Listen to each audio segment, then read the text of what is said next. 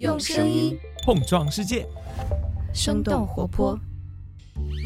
Hello， 大家好，欢迎大家收听我们今天的吃喝玩乐了不起，我是长得好看了不起的吃喝玩乐投资人默默。那今天节目很高兴请到了一位我的老朋友和一位新朋友嘉璐和 Chris， 跟大家打个招呼吧。大家好，我是反反复复减肥又没有什么健身痕迹的团课爱好者嘉璐。欢迎嘉璐。大家好，我是 Chris， 然后我是一个之前主要精力在做投资，没有一天业务经验，但是选择出来创业做运动品牌的创业者。这个贯口里面透露出了一些自己的那个心虚。对，今天那重来。徜徉都市生活，解读吃喝一口背后的商业秘密。这里是吃喝玩乐了不起 Urban Float。 所以我很想 cue 一下 Chris， 就是为什么会想要创业，然后以及就是你要创业的部分应该跟我们今天聊的话题会相关，要不要先就这个可以稍微展开讲一讲？其实很简单，就是因为运动就是我最大的爱好，然后虽然运动健康对于投资人来说不是一个很典型的大家会专长的方向，但是我因为一些历史原因和机缘巧合，就是最后反而看这个行业看的比较多一些，然后也觉得那也算是在商业上真的还算了解的一个行业，然后后来又很机缘巧合的看到一个我觉得我还算能做，也很符合现在当下我看到的趋势的一个行业，然后就是一切都还挺 OK 的，是一个合适的时间节点，然后我就出来了。对 ，Chris 刚刚你知道吗？他讲的这一段就让我想到我在什么小红书啊、抖音上面刷到那些短视频，就他前面就是卖了很多关子，他就没有揭晓说自己在做什么，就是什么三句话让我说运动品牌。对，因为等会儿我们才会展开讲你的现在创业的项目，但是我一定要先 cue 一下说，你说你是运动爱好者，那你平时做的是什么？因为你看起来一点都不双开门啊。对，我不会说我健身，然后但是我其实一直有运动就是我差不多从9岁开始就踢足球，然后我也一直是校队的，所以我算踢球已经可能有20年了。真的？对，然后就还算在业余里面不错吧。真的假的？真的。就一般人家这样讲出这种话，我觉得是在谦虚，就会让我对这个人的运动技能有非常大的期待。反正在踢足球还可以，就是虽然中国的足球环境不是太好，但是因为一直有踢嘛，那还是现在状态也维持的其实还可以。然后今年也有受朋友影响，然后再尝试一些新的运动。比如对，就其实我一直玩其他运动也蛮多的，大家从小到大，比如说打过乒乓、打过网球、跑步就不用说了，对吧？前2年也有尝试飞盘之类的，就是不谦虚的说，我其实觉得就是我上手一个新运动也还算比较快的。对，大概就是这样。既然话都讲到这了，我告诉你因为我们今年会有很多线下的那个活动嘛，所以你愿意到时候带领大家去玩一次飞盘吗？带领大家去玩一次飞盘？对，因为我们每次活动都要有个小领队啊，比如说上次我们雪糕活动我们就有一个小领队，然后我们可能飞盘活动的话，那我可以试一下，或者我至少可以带个教练一起，然后也可以 sponsor 一下我们的帽子什么之类的。我觉得这没问题。哇，那我们就先谢谢你了。对，讲完 Chris， 那嘉璐，我觉得你刚刚人设也非常硬啊，就是非常爱团课，对吧？但是一直在反反复复，对，可不可以也跟我们讲一下你自己的健身或者是运动的这个经历？我一开始健身其实是因为在体检的过程当中查到了一些不太好的身体指标。是三高了吗？还是？就是有一点点脂肪肝然后在运动了大概半年之后就恢复正常了然后从那之后有一段时间练得非常的勤奋但是好像就很快的进入了一个平台期吧然后又有一些生理还有心态的变化工作也有一些变化，然后也怀孕了生了小孩，就是又胖回来然后现在生好小孩之后又重新回去开始运动但是就变成了一个比较规律的运动，没有再像那些疯狂的团课爱好者一样每天要上3-4节课那样了。你是在说以前的自己？对一开始的时候是就比较沉迷吧。我一定要说一下，我说是老朋友嘛，因为我跟嘉璐渊源是我第一次上星星是受嘉璐的影响，就有一段时间是大家都看项目嘛，就包括那个 Chris 应该比较熟悉的是乐课的，我们也会展开讲。那时候嘉璐就跟我讲说他超级爱星星，然后他还给我推荐了几个就是他很喜欢的老师，然后就告诉我可以去上课。还有项目？对，还有项目。因为我是有一点社恐的，我就觉得这种操课然后又都是不认识的人，然后我又没有做过，我就不知道自己 O 不 OK。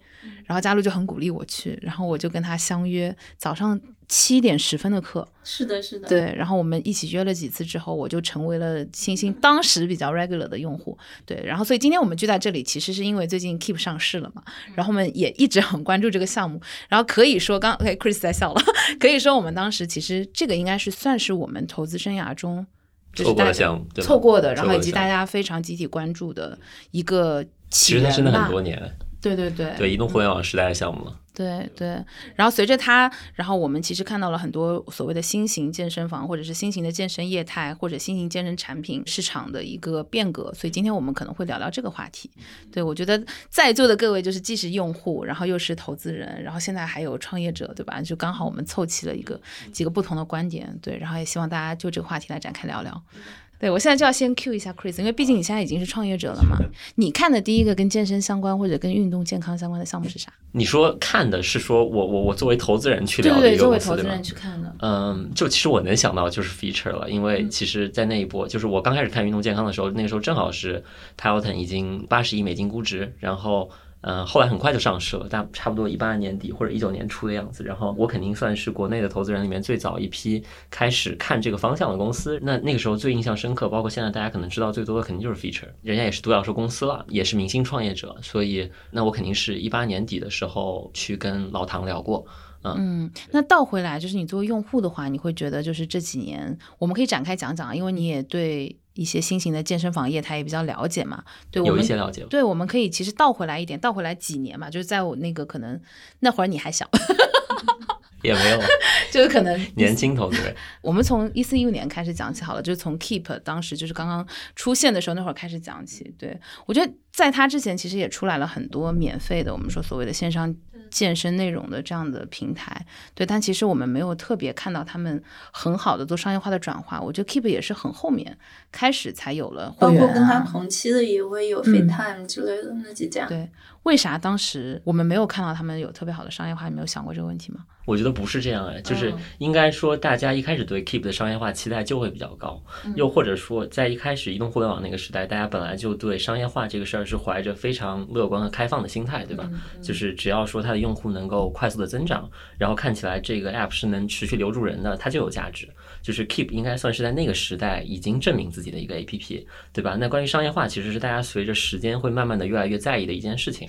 如果说大家去关心 Keep 这件事情的话，那我觉得可能是最近5年或者说最近3年才会有的事情，但它应该是14-15年就起来的 app。对，所以我觉得你刚刚那个问题就是不太对，我的预设的那个观点不太对，是的，对，因为当时那个像佳璐刚刚讲，比如说 FitTime 呀什么，包括当时还有什么每日瑜伽什么，当时有一波这样的。其实大家的 DAU 一直都不少的，就是比如说 Keep 在 DAU 层面可能是300万，就是我不确定最新的数字是多少，但应该不会高过400万或者500万的。就它在疫情最好的时候可能是700-800万，然后那其实还是有不少的 App 在50万到100万甚至更多。这个其实相比于它的 brand awareness 来讲是差距非常大的，你理解我意思吗？就是它其实远没有那么赢家通吃，但是似乎在品牌知名度方面 Keep 就一骑绝尘了。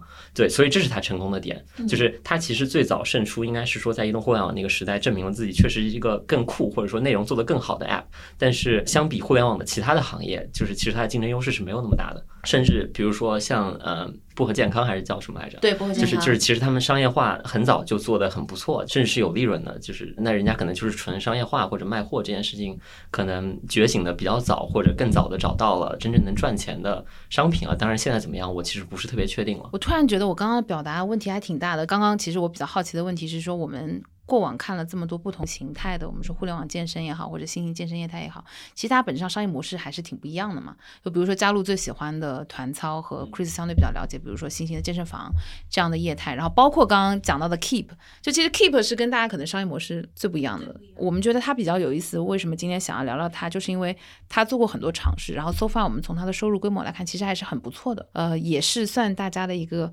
前辈，应该算是明星公司，我认为就是比较成功的明星公司。你这是危险发言，我跟你讲，人家毕竟对现在上市公司。对，是的，就是当我说这个 comment 的时候还是对。所以就是其实我们可以从商业模式角度来拆拆这几种类型的眼镜是有怎么样不一样的。像刚刚讲比如说薄荷它其实也是非常早的，然后它最早一开始就是记那个食物的热量嘛，它其实是到很后面才开始做那个食谱，然后包括那个减脂餐这样的一个商业模式的。对，然后这块业务实际上现在 Keep 里面的占比也不小，它卖它的零食啊，然后包括一些运动的这些补剂啊什么的也还挺多的。但在那个之前，其实最早大家一开始去尝试商业化转化是卖什么东西啊？让我来想想，卖设备、卖器材。对，记不清了，但是反正就是它很快的就可能这些都尝试了一圈。最早的收入来源肯定是广告了，当它在有很大的用户 base 和那个就像 Chris 说的，就是互联网公司嘛，大家其实一开始最容易尝试的在自己的 DAU 和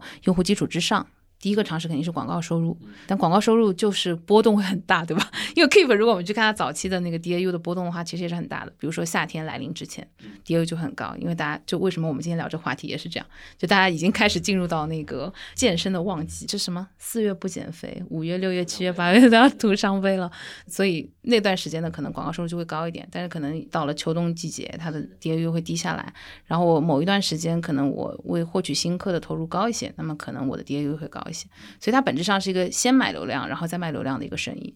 对，后来就开始尝试硬件这一块的收入了。就因为你刚刚有提到运动的商业模式嘛，对吧？就是那大体上其实可能这么几类哈，最大的是服装，就是你们现在要杀入的赛道。是的，是我们要杀入赛道，但我们并没有想这样去接，因为你无论从商业的市值角度来讲，还是用户的购买意愿和购买能力来讲，就是它都是毋庸置疑最大的，对吧？比如说Keep 现在可能相当于是个20亿美金的公司吧，市值，那 Nike 是2000亿美金，可能前10名的运动品牌都有100亿美金，就是这肯定是跟运动相关的生意里面最大的，毫无疑问的。那比如说我们把 Keep 先留下哈，比如说他卖的单车这些肯定算是健身器械一个生意，那包括像 Peloton 或者说 Feature， 其实它本质上是在做这件事情，但是它可能是在做健身器械的升级，那这其实是一个小得多的生意。就是如果我没有记错的话，可能1920年那个时候去看跑步机加上单车加划船机，就是当时所谓4大，可能整个加起来的收入国内一年也只有100多亿。我记得当时我们还去看过，就是这些器械其实是一个品牌集中度还蛮高的一个市场，所以理论上你即使在一个相对比较小的市场占到头部，单体的收入其实还是 OK 的。是，就是这就关系到这个行业现在的玩法，就是健身器材因为在国内一直都是一个品牌认知度很低的事情，所以它又变成了一个淘品牌的生意。那比如说最大的公司应该是永康的一家品牌，然后那它就服从于淘宝上的品牌生意的逻辑，所以最后就是 best seller， 然后它能够获得最多的流量最大的销量，然后它的一台跑步机的价格可能是1500，在21年的时候被打到1000块钱，那他们玩的其实是这样的一个游戏。然后那 Keep 在里面其实相当于做了他们的升级版，把这个价格提到了2000，但是这个生意的本质其实没有太多的改变。那其实一会儿我可能会说到，就是整个大的逻辑里面，我认为比较关键的是用户到底愿意为什么东西付钱。我这里就很想插个问题，就是你们觉得用户是喜欢器械加内容这样的方案的吗？我认为从结果来讲显然不是。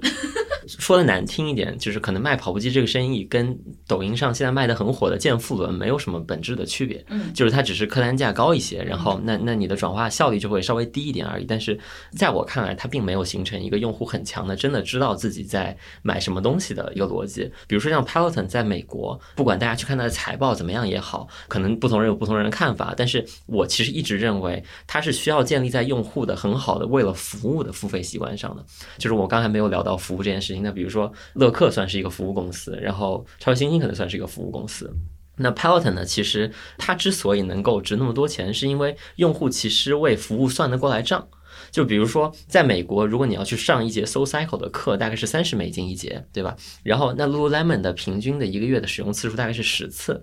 Lululemon 虽然它的客单价很高，但实际上你可以用各种分期之类的方式和订阅服务的方式，那这种算下来可能是3年，每个月$100。我说错了 ，Peloton，sorry， 口误，可能是每个月$100。那相当于你上3节 SoulCycle 的课，你就能用 Peloton 上10节，而且你不用出去很远。就是我真的是一个在家里跑步的用户啊，虽然我不觉得跑步机是个好生意。所以你家里面的跑步机不是用来晾衣服的？我不是用来晾衣服的，就是因为对我来讲，我真的不太喜欢在外面洗澡，就是而且在家里跑步，你可以同时做很多事情，这个很爽。然后我有一段时间可能是早上起来跑5公里，然后去上班，这肯定是最高效的，因为你起来什么也不用做，然后你就可以直接上跑步机，没有人 care， 你的发型也可以很乱，然后你跑完你就可以洗个澡，这是非常顺的一件事情，单位时间的消耗的卡路里效率很高对，所以我是一个跑步机用户。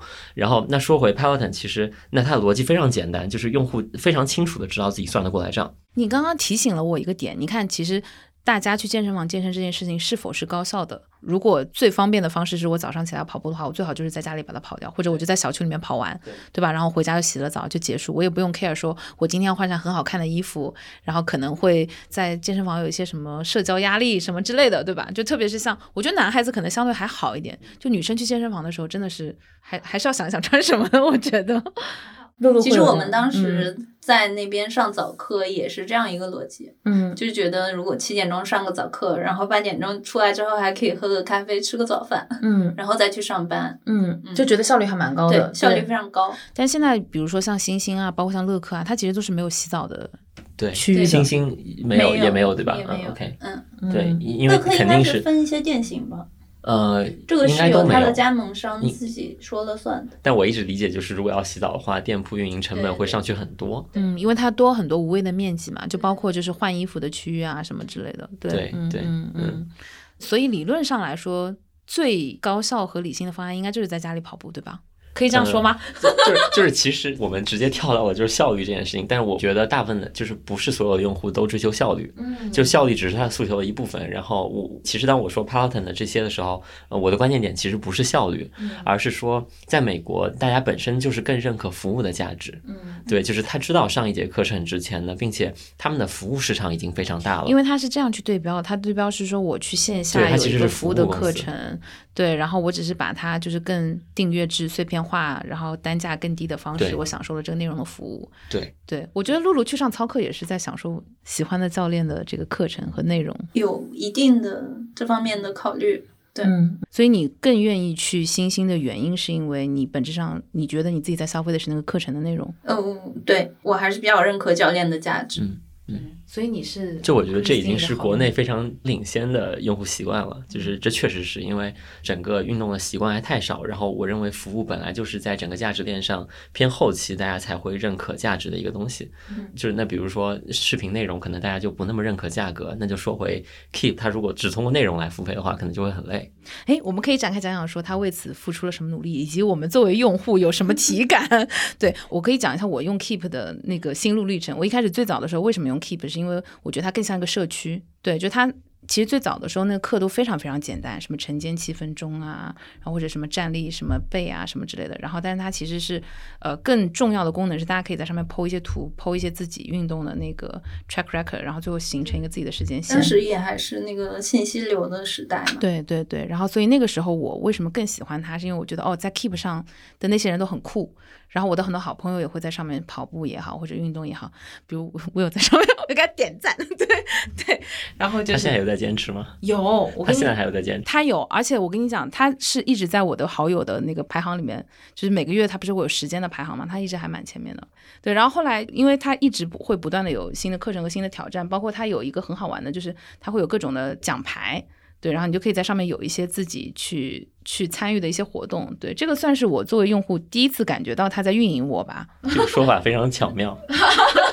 你这个有被运营，有被运营到啊，有被运营到。对，嘉璐呢？当时还是那个虚拟的奖牌，对吗？对，后来有了那个真实的物理奖牌。对，那个物理奖牌也让他们赚了很多的钱。对，因为他这个是但他没有详细的讲。对，他这个其实是会charge一部分费用嘛，就是如果你是虚拟奖牌，比如说你参赛是9.9块，然后可能物理奖牌就是29.9块之类的。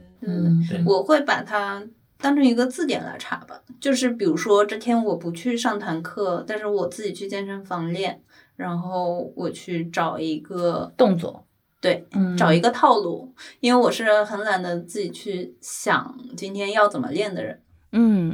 所以他其实还是从内容的角度来讲，你是认可他给你贡献的价值的。对，你在 Keep 上买过东西吗？我很好奇。我买过小工具，就是比如说那个瑜伽垫、弹力带啊。我也买过，对，我也买过 Keep 的瑜伽垫。对，买过他的衣服吗？对，衣服服我买过几件吧，毛巾，我在上面买过手环。天哪，为什么买他的手环？你买一个 Keep 手环的逻辑是什么？我跟你讲为什么，是因为我上他的课，然后他的那个手环是根据他的课会有一些互动的小设置的，走路啊什么他都可以记进去。你在笑什么啊？这不是很正常的被运营的逻辑吗？不，就是我觉得你是体验很厉害，就是很善于体验的一个人。所以我是一个还不错投资人。因为我买过2台 Keep 的跑步机，其实。那你现在家里用的是谁？现在没有了，就是因为我刚从北京搬回上海。但是我一次都没有连过蓝牙。所以我刚刚问你那个问题正好戳中你。对，就是我真的不会那么去体验，因为作为一个投资人其实是不好的，对吧？就是我应该体验很多东西，但是事实是，当我早上起来我就是只想跑个步的时候，我根本不 care， 就是我有没有记录这个数字，我只是把它当成一个工具在用了。所以你那样的体验，在我看来反而就是我会觉得牛逼，就是这种感觉。你会觉得这是一个他们理想中希望有的一个用户的场景啊？他们当然希望是这样的，他们当然希望是这样的。对对，因为你刚刚在讲那个场景，我就在想说，很多人他其实跑步时候还是要看一些内容嘛，包括骑自行车什么还是要看一些内容。那有的人他会看相关的课程，比如说我觉得自行车是一定需要课程的。跑步其实不太需要，自行车因为它会有各种变速啊什么之类。你干嘛啊 Chris？ 我觉得他就是有一种就是感觉我是那个就是傻白甜的那个表情。不，我觉得很有趣，我没有任何要 challenge 的意思。完全两类用户，对，就是因为我们的差别非常大。深度体验型的，然后纯粹当工具的。所以其实如果你用 Keep 的话，你也不在乎那台跑步机到底是 Keep 的还是其他牌子的，因为你要的只是它的工具属性。因为就是 Keep 作为一台跑步机，它绝对是一台 more than 合格的跑步机了。如果你长期用它的话，它的性价比也很高的，就是2000块钱，那也好看，也不错的。天哪，我觉得我跟他真的是两个极端类型的用户。我就是如果今天我要出去散步了，我都要记一下我有在做散步这个动作，因为我真的是运动量，就是我希望正向激励自己，我希望告诉自己说我是可以坚持运动的。我们正向激励的方式不一样啊。对啊。那你正向激励就我会记录今天我有运动1个小时。对，但是我不需要就是在 Keep 上记录。对，我不需要在 Keep 上记录，我可能会了解就是我1周大概运动了多久，然后对。所以我们两个本质上是把它当成不同的 app 在用。然后你看我刚刚在讲说为什么我买手环这个事情嘛，我一开始真的没有想买的。然后那个时候我是什么时候买？我是去年其实我们在家期间买的。然后那个时候是我们的公司有在做一个就是鼓励大家每天运动打卡的一个东西，然后我就发现 Keep 上它有很多直播课嘛，然后就开始在上那个直播课，会员我也是那时候充的。然后你就发现它直播课里其实是说，如果你带了它手环，它可以帮你监测好心跳，它会实时提醒你说你是不是超标，因为你也可以用其他手环，但其他手环就得自己去看。然后但是如果你是用它的内容然后连它的手环的话，它就是直接在同一个屏幕上会给你反馈。我就觉得这个价格也还蛮便宜，200多块吧好像。我就想说那就买一个吧。对啊。那我好奇问一个问题啊，就是 Keep 能算你的使用频率最高的10个 APP 吗？算的，绝对算的。那确实你是一个 Keep 深度用户了，对吧？就是因为它对你来说已经很重要了，但它对我们来说可能就不重要。它可能是我除了每天会打开的，就是真的是贡献每一个 DAU 的 app 以外，频次蛮高的。对，那我们肯定都有各自 care 的 app， 对吧？那运动健康领域你有什么其他的更 care 的 app 吗？就是踢球可能是我最容易坚持的了，然后那大家就在微信群里每周会去踢球，不需要什么 app， 然后会有一些大众不知道的约球的小程序，就是他们在这个地方活得很好，对，然后他有一些自己变现的方式，但是肯定是属于一定程度上用爱发电了，就是爱好者然后做一个这个东西，然后Keep 我有用，其实我现在1周可能会用1次到2次，因为我刚回上海，然后我还没有买跑步机。创业以后，其实我没有那么多时间去外面运动了，所以我就会更倾向于在家里。我真的有跳 Keep，然后就是那种30分钟400卡的那种东西。我现在偶尔会用。那你有买它会员吗？我应该有买，然后我应该是为了能在电视上打开它。因为你知道现在这些 app 都搞的就是你在电视上还得买一个什么东西，所以我好像是为了那个去买的。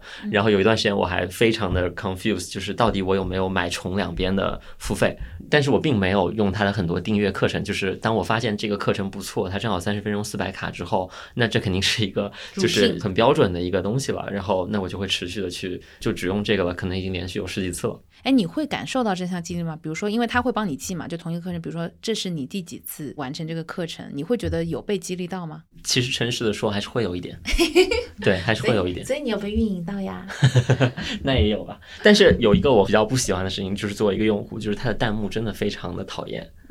你们会看到那个弹幕吗？会，就是他这节课程，然后他会不断的重复的飘过那些弹幕，然后就是很水军，什么1116666，对，就是今天要变得更漂亮之类的这些东西。那是因为你不喜欢跟大家互动。那有的人他可能使用直播课就是我不是说我啊，哎呀你别笑了，我是一个喜欢互动的人。这个跟你想象的不一样，是不是这样？对，你是探索性的。我觉得可能是一个类别，但是会在那个类别里面一直换。所以新兴的课其实迭代的没有那么快哎。它是一个 quarter，换一次。你会在一个 quarter 里反复的去上同样的套路吗？教练自己会换的。他会改一些小的部分。对，他会 mix。我最开始的时候可能也是你说那种一天会去上3-4节的用户。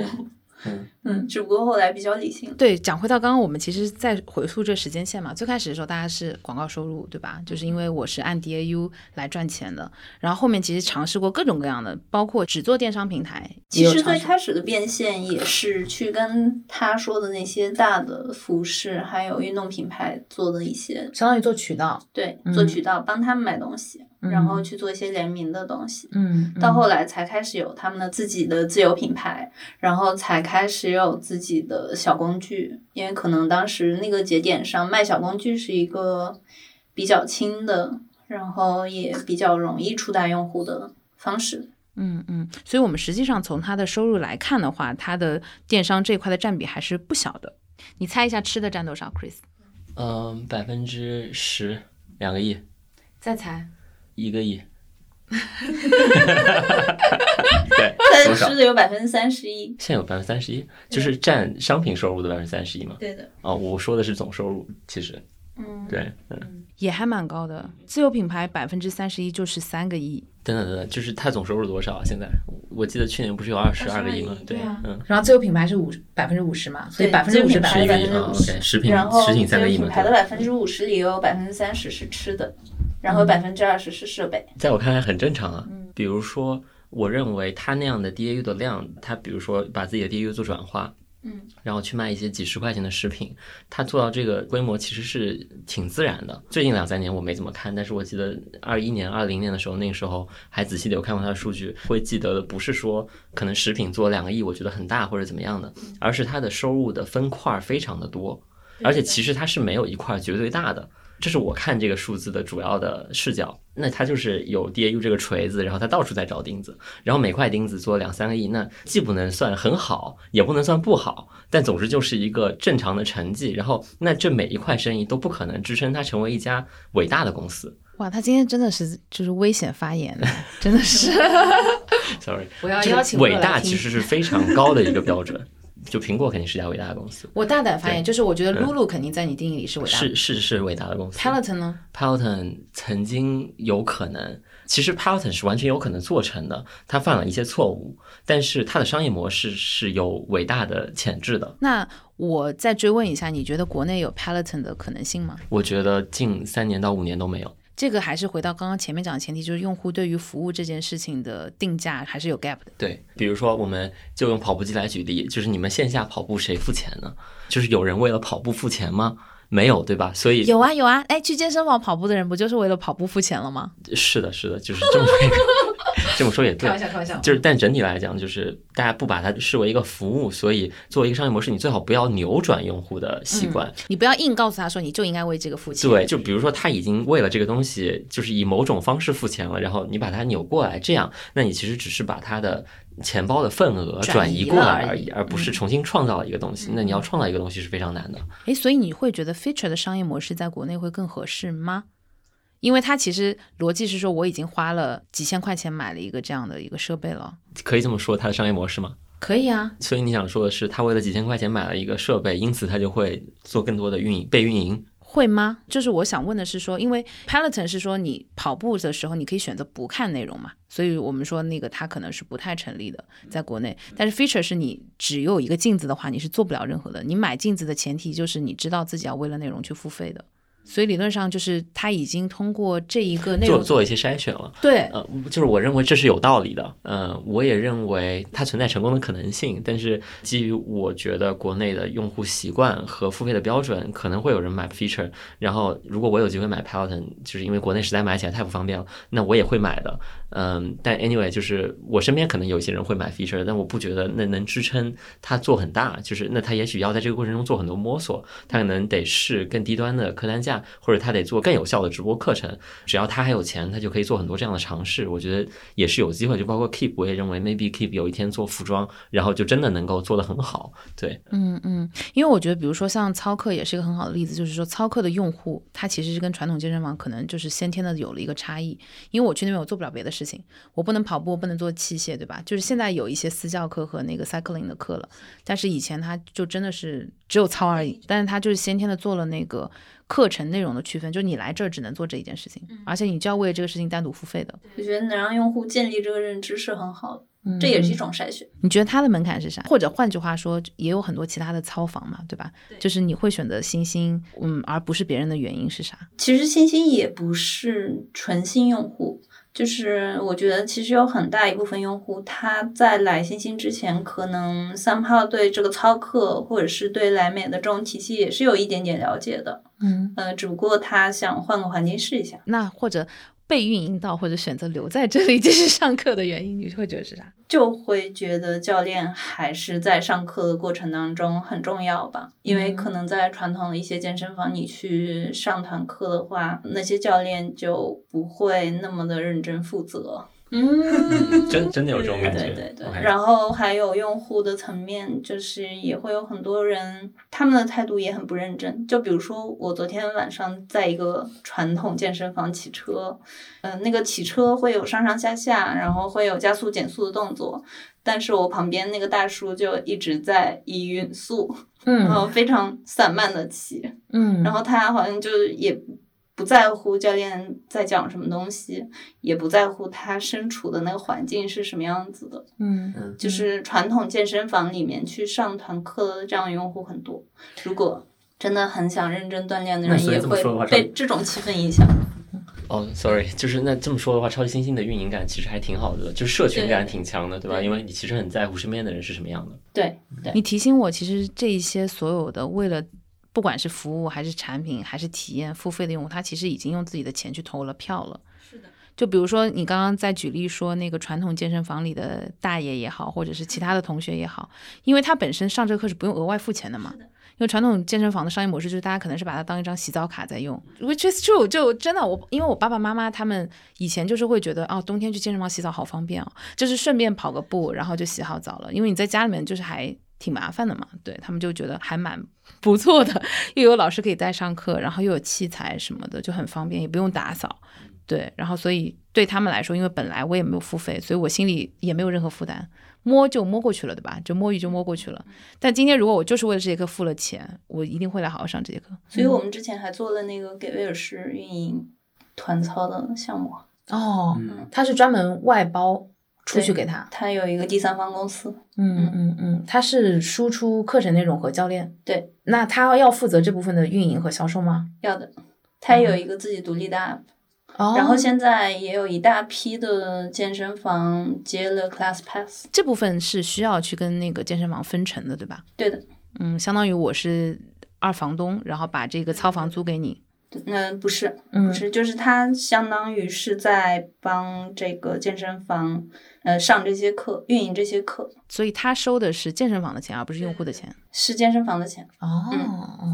乐课其实也还蛮有代表性的，当时冲出来的时候，就是也有一批这样的按月或者是按时间按次来收费的健身房，它就是完全打散了传统健身房的模型。你觉得乐课的用户跟比如说传统健身房用户或者是新兴的用户，你觉得有啥差异吗？如果从画像上来看，它会更像互联网健身的用户吗？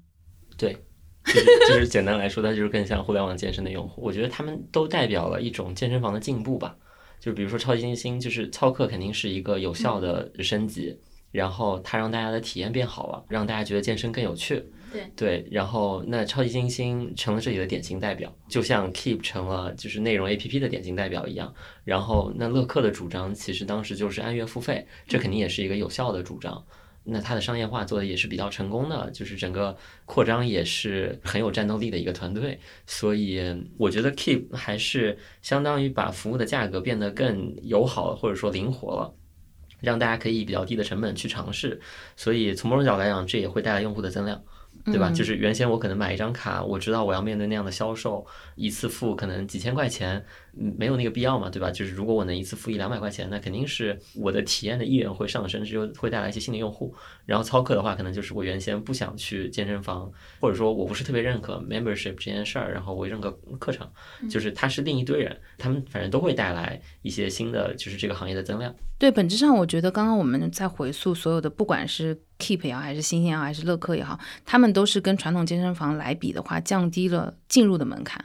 就用户更有机会先去做初次的尝试，然后并且没有什么太高的心理负担。但是其实殊不知进来了之后花的钱也不少，对吧？就因为我觉得这个是一个更友好的一个 approach。比如说有很多用户他真的是像刚刚 Chris 说的，就是因为一次性要支付很大的费用，然后也不知道这个健身房会不会跑路，对吧？然后大家就很有可能就不会说很有信心去做这个尝试。但是如果我一开始是按照月卡或者次卡的方式，或者是每一次上课的方式，然后我就有自己这个选择灵活度，从某种角度上来讲，它可能也是反向的去 push 这一些服务提供方，就是你要持续提供更好的服务，才有可能把这些用户运营好留下来。好正能量，是不是？是这样吗？是这样的一个逻辑。按道理来说是的。那我反过来问，那乐客的用户的续费率应该是留存应该是很高的，对吧？错吧？我觉得它一定是一个比我们想象中要高的数字。因为我们从结果上来看它开得很好嘛，所以我 suppose 说这些用户真的是虽然低门槛进入，它并不是流失很快，它还是持续在做，而且我猜它的那个客单价应该也是一直在涨的，也就是说这些人可能不是只单单来用企业，他真的会去 take 私教课啊什么的。哇，就在夸夸所有的项目对，但是星星我的充值真的到现在都还没有消耗掉哎。我觉得还是说线下这个场景会因为它开店的速度限制大家去消费的频次。这是一方面，还有确实可能在课程的方面也会有很大的影响，就是比如说真的是那种新手用户，他在完全对课程没有了解的情况下约了一节难度很高的课，然后就再不来了，对，可能他就一次性被劝退。并不是所有人都会像我一样有嘉璐这样的一个老师朋友，对，因为我记得那时候我选课的时候我就问嘉璐嘛，我说你建议我先上什么课，他就会告诉我什么课比较轻松。对，因为它会有一个难度的一个比例，但是比如说如果假设你自己真的没有任何朋友学过这个课，你没有任何心理预期的话，有可能真的会踩坑。对，其实在课程的介绍页里面有写，但是大多数可能都不会去看。对，我看了我可能也不知道它意味着啥。对对对，而且就是你在去之前，你没有踏进那个教室之前，你不知道你将面临的是什么。很多的用户是这样。而且我还有个心态你知道吗？因为我每次路过星星的时候，它都是透明的玻璃，你能看到里面在上课，我觉得里面人都好好看哦，我就会有一种心态，就是觉得我很不好意思去，会有那种心态。包括现在我看到有一些舞房呀，然后或者有一些健身房啊什么之类的，因为我之前也在那个跳舞嘛，就是有的时候我就会觉得跟那些比我小一轮以上的中学生一起跳舞的时候，我会有一点心理压力的。我觉得他们怎么又瘦，然后又灵活，跳得又好，然后你不要笑啊，真的会有这样的心态，但就只能自己不断的鼓励自己。对，还是需要所以他们那个也是，就是透明的玻璃也是经过设计的嘛。一定要让你看到里面是什么样子，就是心生向往。我觉得是吧，这就跟厨房要明档一样就是你来你也这么好看。是吗？有这个道理。可能对，可能会有一些这方面的你觉得星星设计的考虑。你觉得星星有社交属性吗？有的，我觉得社群肯定是有，社群属性肯定有。而且最开始他们也有就是刻意的运营教练吧。就把教练做成 IP。对，其实现在也有，就是去年疫情的时候有一个在小红书上很火的野老人，你们看过这个人吗？没有。就是他在跟那个刘畊宏跳操，然后翻跳了那一段《本草纲目》，噔噔噔噔噔噔噔噔。我现在有跳那个。对，然后就有很多小红书上说他是李时珍，然后后来他就因为这个火。对，我是去年我发现有很多的操坊，就是星星他不是因为操坊都不能开嘛，然后所以他就让自己的教练有在做线上课。然后他会拉一些小群来运营这些人，早上提醒大家几点钟可以打卡了。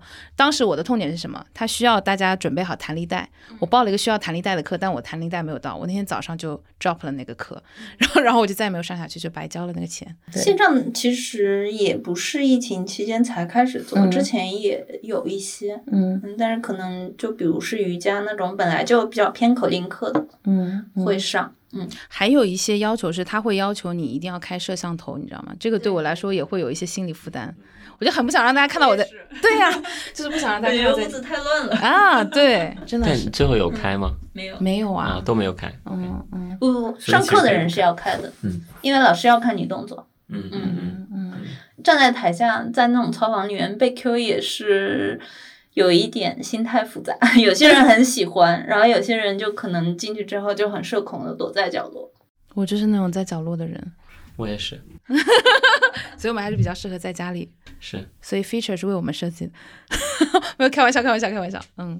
其实那天我们在聊这个选题的时候，露露还提到了一个很好玩的话题，是说关于我们说新型的健身房，它其实也在影响周围的一些业态嘛。这个我不知道大家有没有关注到。其实最开始我感觉开在星星旁边的全部都是咖啡、轻食这样的店，然后到后面的时候出现了一些按摩店、洗头店。就是之前在这种商场里面不大常见到的店型。我觉得洗头店真的是一个神来之笔，因为现在新型健身房都没有洗澡的地方，我觉得身上还比较好处理，但是头真的就是很难吧。这个 point 可能男生体感不是那么强烈，因为男生很多比如说寸头啊什么，他可能就没有这种痛点，对，但女生真的是痛点很强。是的。对，我的问题就是说超级星星不能洗澡对吧？对，不能洗澡。就我反正肯定没在超级星星洗过澡，所以那也不可能早上去先超级星星再去上班了。有可能呀，旁边有威尔士就行。然后你去超级星星上课，然后去威尔士洗个澡。对。OK， 有道理。当时在新天地那家店上课就是这样的。所以嘉璐，你看你就是又有传统健身房的卡，然后又要去，是的。那你为什么不直接在威尔士上课呢？我上了，但是还是更喜欢超级星星的课。其实我觉得这属于非常有钱的用户，他不是很典型的。我这样的用户在超级星星非常多，而且我只是有2张卡，有很多人是有 N 张卡的。理解。就还有 Pure 啊，或者是 Space Cycle 啊什么的。对。那我想好奇再问一个问题啊，就是如果大家有多张这个 Gym 的卡，然后又上操课，然后那你最后会去复盘整个你的账吗？就比如说你为了 membership 1年花了多少钱，然后你操课上花的钱更多，对吧？然后你会觉得某一边是不值的吗？会有这个心理的活动吗？没有认真的复盘过，只有一个大概的概念吧。反正就是如果你为威尔士1年花了3000块钱，你也不会觉得有任何感觉。其实对，因为就是那个钱已经在办卡的时候一次性花出去了。OK。但嘉璐，我真的很想问，就是虽然刚 Chris 说你不会去复盘说我为哪个花了更多的钱，但是你一定会想过说我有什么东西是愿意去续费，以及什么东西我是愿意持续消费的。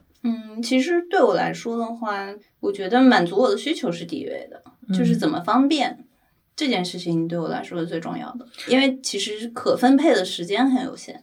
怎么能让我每天可以坚持这个习惯，同时又不会影响我安排好的事情？然后你会觉得星星对你来说是效率最高的。对，因为它足够方便。但它不能洗澡还是不太方便啊，你还得去威尔士洗澡。所以能不洗的时候就不洗了。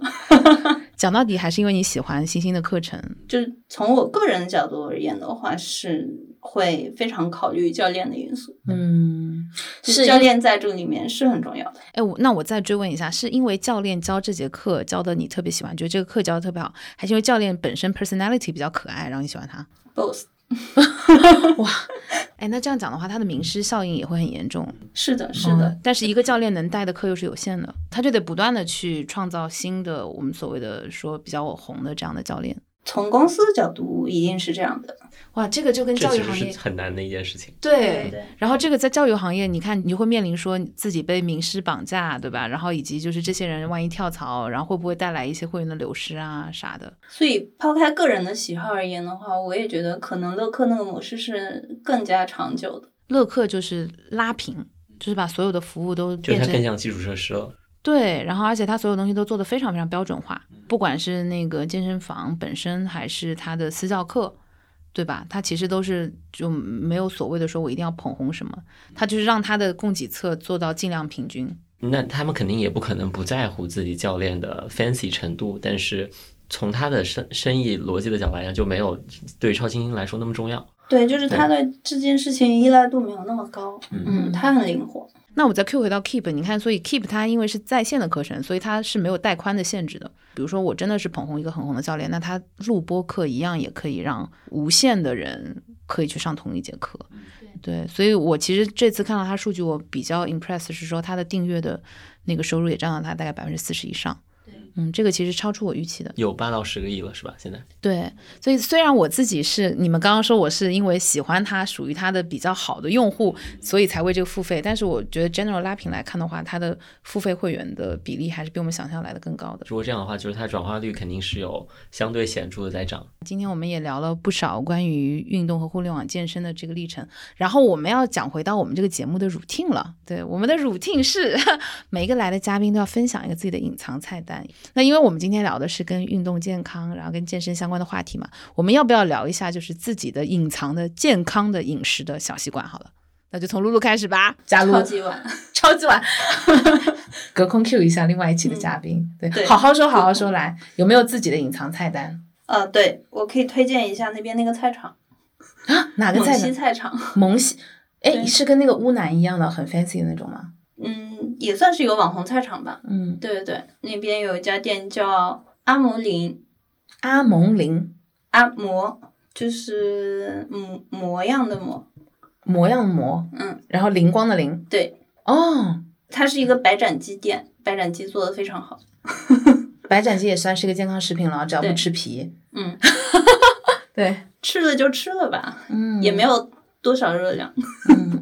那我给 Keep 打个广告吧。我之前发现 Keep 上很好吃的零食是它的那个麦丽素，就是它叫蛋白脆脆球还是叫什么的，你们有吃过吗？这个是我在 Keep 上复购率最高的产品，因为它真的是属于健康零食里好吃的。它外面就是黑巧，然后里面就是那个蛋白脆脆，就吃起来就是麦丽素的味道。 Keep 的那个毛巾也挺好用的。对， Keep 的左旋肉碱也挺好喝的。真的还卖左旋肉碱了吗？它是做成饮料的。Chris 你的隐藏菜单呢？因为现在真的吃外卖非常多，如果我想吃的健康一点的话，我就会点嘎嘎，就是那个碳烤牛肉之类的什么的。它那个碗反正它是外卖的形式呈现，所以我不知道它在碗里是什么样的。我知道，就是它上面是烤的牛肉，然后它下面有烤的牛肉，然后它有一个半生的鸡蛋，会有一些芝麻菜，有泡菜的酱，还有另外一种我更喜欢的，我也不知道那叫什么的酱，然后那个真的很好吃。但就是送的比较慢，因为肯德基麦当劳只需要10分钟就可以吃到了，它一般要等1个小时。等1个小时，这是反向营销吗？现在没有，但是很好吃的，就是这个真的很值得尝试一下。那瓦嘎斯和嘎嘎选什么？我以前是瓦嘎斯的忠实用户，但我真的觉得嘎嘎的这一份饭有惊艳到我。对，我们还有最后就是留给本期互动的一个听众问题，因为呢这个是跟今天 Chris 会带给我们的小礼物相关的，对吧？虽然你现在还没有想好送什么，但是一定会送的。我想好了，送帽子。送帽子？对，就送帽子。那送粉色的吗？我们有几种颜色，其实没有必要现在就确定吧。对，是的。对，但是呢，因为我们听众有男生有女生，所以就是这是其实男生戴那个粉色的帽子还真的蛮好看的。我觉得我会考虑戴。对 ，sorry， 就是有点强行。对。对，但真的好看，作为粉色的帽子来说。所以我们今天的这个 accessory 它是没有性别限制的，反正是男生女生都可以使用的一个小礼物，然后相信大家一定会喜欢。我已经刚刚有偷偷看到剧透照，虽然这个产品现在还没有上线，在我们录制的时候，但是我相信可能我们节目播出的时候，大家应该已经可以看到这个产品在电商平台上了吗？不一定。不一定的话，那我们的用户就是会第一批收到 seeding。是啊。真的吗？对啊。谢谢大哥了。没有。那今天的听众互动这个问题我就留给你来问好了。我有一个问题，就是我很好奇大家觉得自己买过的最失望的一个运动装备是什么？哇，这个问题我现在就想回答。可以啊。对，对，就是衣服鞋子穿在身上或者作为你的穿搭一部分的东西好了。我现在就想回答。请回答。因为我觉得女生有个痛点是女生其实很难选到合适的运动 bra。bra 仍然是个痛点。对，哪怕大家都那么努力的在做这件事情了。是的，我觉得第一是因为就每一家的版型都不太一样，第二是因为女生的运动 bra 本身就很不舒服，因为它都会比较紧，特别是高强度的那一些。然后你要同时兼顾说，比如说像刚刚嘉璐讲的场景，就是你是早上去运动一下，然后你要去上班，你不可能带很多衣服换。然后它要能够适配你的要换的衣服，然后以及让你穿的舒适，痛点还挺明显的。所以如果假设是网购的话，经常会踩雷，因为你不试你也不知道合不合适，然后你一试了你又不能退了。对，所以我有很多就是只穿过1-2次的。明白。佳璐呢？佳璐呢？我之前为那个 TRX 特意买过一双 TRX 的鞋，而且还是 UA 还是什么的什么联名限定款。但是那双鞋大概买回来之后很辛苦，海淘的，只穿过2次吧。是因为你再也不上 TRX 了吗？还是不是因为我不上 TRX， 是因为那双鞋真的不好穿。虽然它专业，但它不好穿。对。哦，让我非常失望。它在国外卖的好吗？我没有调研过这件事情，我只是一时冲动，就是一个纯纯的大冤种。对，我觉得在这件事情上，我绝对是一个大冤种。明白。这个有点小众，我想问还有没有什么其他的，就是大家比较能感同身受的这样的冤种操作？全套吧。因为你不上拳击课。对的。我以为我会坚持一段时间，但是也是迅速放弃。那你也算装备党了。对，迅速放弃，然后我就把它闲鱼卖掉。我真的是差点买了全套的，也是因为我有个闺蜜安利我去上拳击课，然后呢，当时她都已经帮我选了好多，她把她的那些店，包括她有那个缠的那个绷带有没有，有很多那种 accessory， 然后她发给我了之后，但是她跟我讲的第一句话是说，她说你先别买，她说你先用我的打一打，只要就是你不嫌弃，因为会有很多汗嘛，她说因为你不确定你会继续上这个课。然后就被他说中了。我买了一个网球包，这不是应该很常用吗？常用吗？为什么呢？因为你不打网球，你买了个网球包？不是，去年有一段时间打的还蛮多的，买了一个 Wilson 的，就是去年他出了一个红色的很好看的牌子，叫 Clash， 新手非常适合用那个。然后那我就想着说，我每天要带着它上下班。因为它本身就会自带一个黑色的一个一片的那个包，然后我就觉得哎呀稍微不那么的 fancy， 然后我就总是大家每天要带着它上下班的，那你就会多少想要说它要穿搭一下，对吧？然后就怎么能体现说你既是一个打网球的又很洋气的人，然后同时这个又能兼顾你生活穿搭呢？就想买一个那样的包，你不要翻白眼。但是我失望的原因可能主要是因为我觉得这是一个就是已经非常洋气的运动了，然后那又是 Wilson 的。照理来讲他会做得很棒，对，然后那我就其实这就是戳中我要创业的点。对，就是因为我实在太吃惊了，而且它原价要1000多的，购买过程也很 suffer， 就是因为这种产品基本上你不太可能在线下看到它，可能3环店和4环店的价格还会差100，然后它一个链接上会挂20个产品 SKU， 商享也很差。所以我花了很长时间去推理这是不是我要的那一个配套的产品，然后我把它买了下来，然后发现这个产品可能我相信它会跟 Wilson 的10几年前的产品没有任何区别。对，所以我就开始意识到，就是当你如果想要买一个体面又好看的健身配件的时候，哪怕是最好的牌子也不会满足你。哇，我觉得你这个是一个超好的软广，就真的就是被你讲完这个故事之后，我有被打动。对，这就是我创业的点，因为就是我又觉得我是作为一个消费者去看到这个需求，因为虽然我是个踢足球的直男，但是我冬天踢球是会戴手套的。其实踢球的人如果想买一个好看的冬季的手套都是很难的，我每年真的会去 Nike 的淮海旗舰店5到10次，我都没有办法找到一副好的手套，还有包括围脖，就是它可能每年都是那一款。当你想要一些稍微不一样的东西的时候，你就会发现没有。然后他们也不会给你一个很好的购买机会，那我都有这样的需求，那何况就是现在去线下骑车玩飞盘这些小姐姐呢，她们肯定是比我更在意这个事儿的。所以你其实做的运动配件是针对那些真的是非常运动场景的人的 specific 的细分需求做的一些东西咯。它不一定啊，就是比如说一个你能装你的运动装备又能带去上班的包，它不能算是一个很 specific 的专业需求，就它其实挺通用的，但是它可以做得好看，就是它可以在功能点上想得更全面一点，就是怎么能让大家比如说方便装 bra 呢，对吧？这个就是我买 On My Level 的原因是因为 On My Level 就算让你觉得 somehow 它好像能满足你这个点。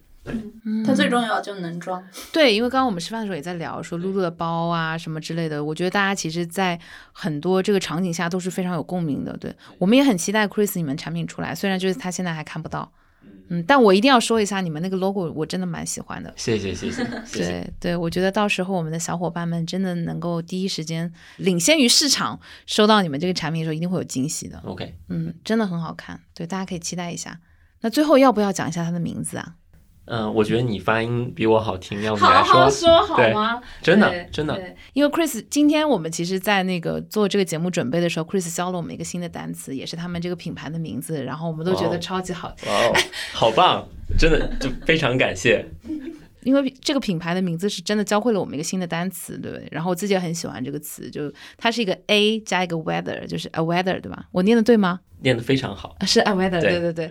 它的意思就是大家听了以后也会印象非常的深刻，然后也是他们品牌的中文名叫追风，没错吧？迎风哦，迎风 ，sorry， 完了，这段垮掉了，这段垮掉，对，整段垮掉，就是怎么说呢？就是完全是两个意思了。对，一个是迎风，一个是追风，完全是两个动作。没关系，挺好的，挺好的。Anyway， 对，大家可以想象一下，就是自己戴着 a weather 的帽子，然后骑自行车的那个场景，非常的积极，充满正能量。然后一旦带入说那个帽子还是粉色的，就可以给自己一个非常不错的心情。就所以真的也很感兴趣，大家还有什么觉得就是在购买运动装备的时候，很失望的一些场景？因为我觉得这可能也能成为我们接下来产品开发的灵感。但不管怎么说，我觉得就是你们这个品牌创立的初衷的意愿，还是为了大家去解决一些没有被满足的一些需求，或者是说大家更希望被更好解决的问题，就提供更多的选择吧。对，这也不是一个造手机那样的东西，那大家可能有一个更好的选择，我觉得也不错。我 call back 一下，因为我跟我们说什么样是伟大的公司嘛。不管怎么样，我觉得你们是一个很正能量的公司，好吧？谢谢。好了，那就祝你恭喜发财啦。虽然现在还没有收入，还没有收入，对，但是如果有那个想要为爱发电的小伙伴，也欢迎在我们评论区投送简历，好不好？谢谢，非常感谢。哇，对，然后也欢迎听到这期节目，如果就是对 Chris 这个人没有产生任何反感情绪的小伙伴，然后想要加入这家公司的，有那么糟吗？没有，开玩笑啦，开玩笑啦。那今天就真的非常高兴跟老朋友和新朋友一起聊聊，然后也希望在这个夏天，大家都可以就是稍微更健康，健康，对，运动一点，然后有一个美好的身体，好吗？就这样吧，谢谢大家，拜拜拜拜拜拜拜拜，谢谢。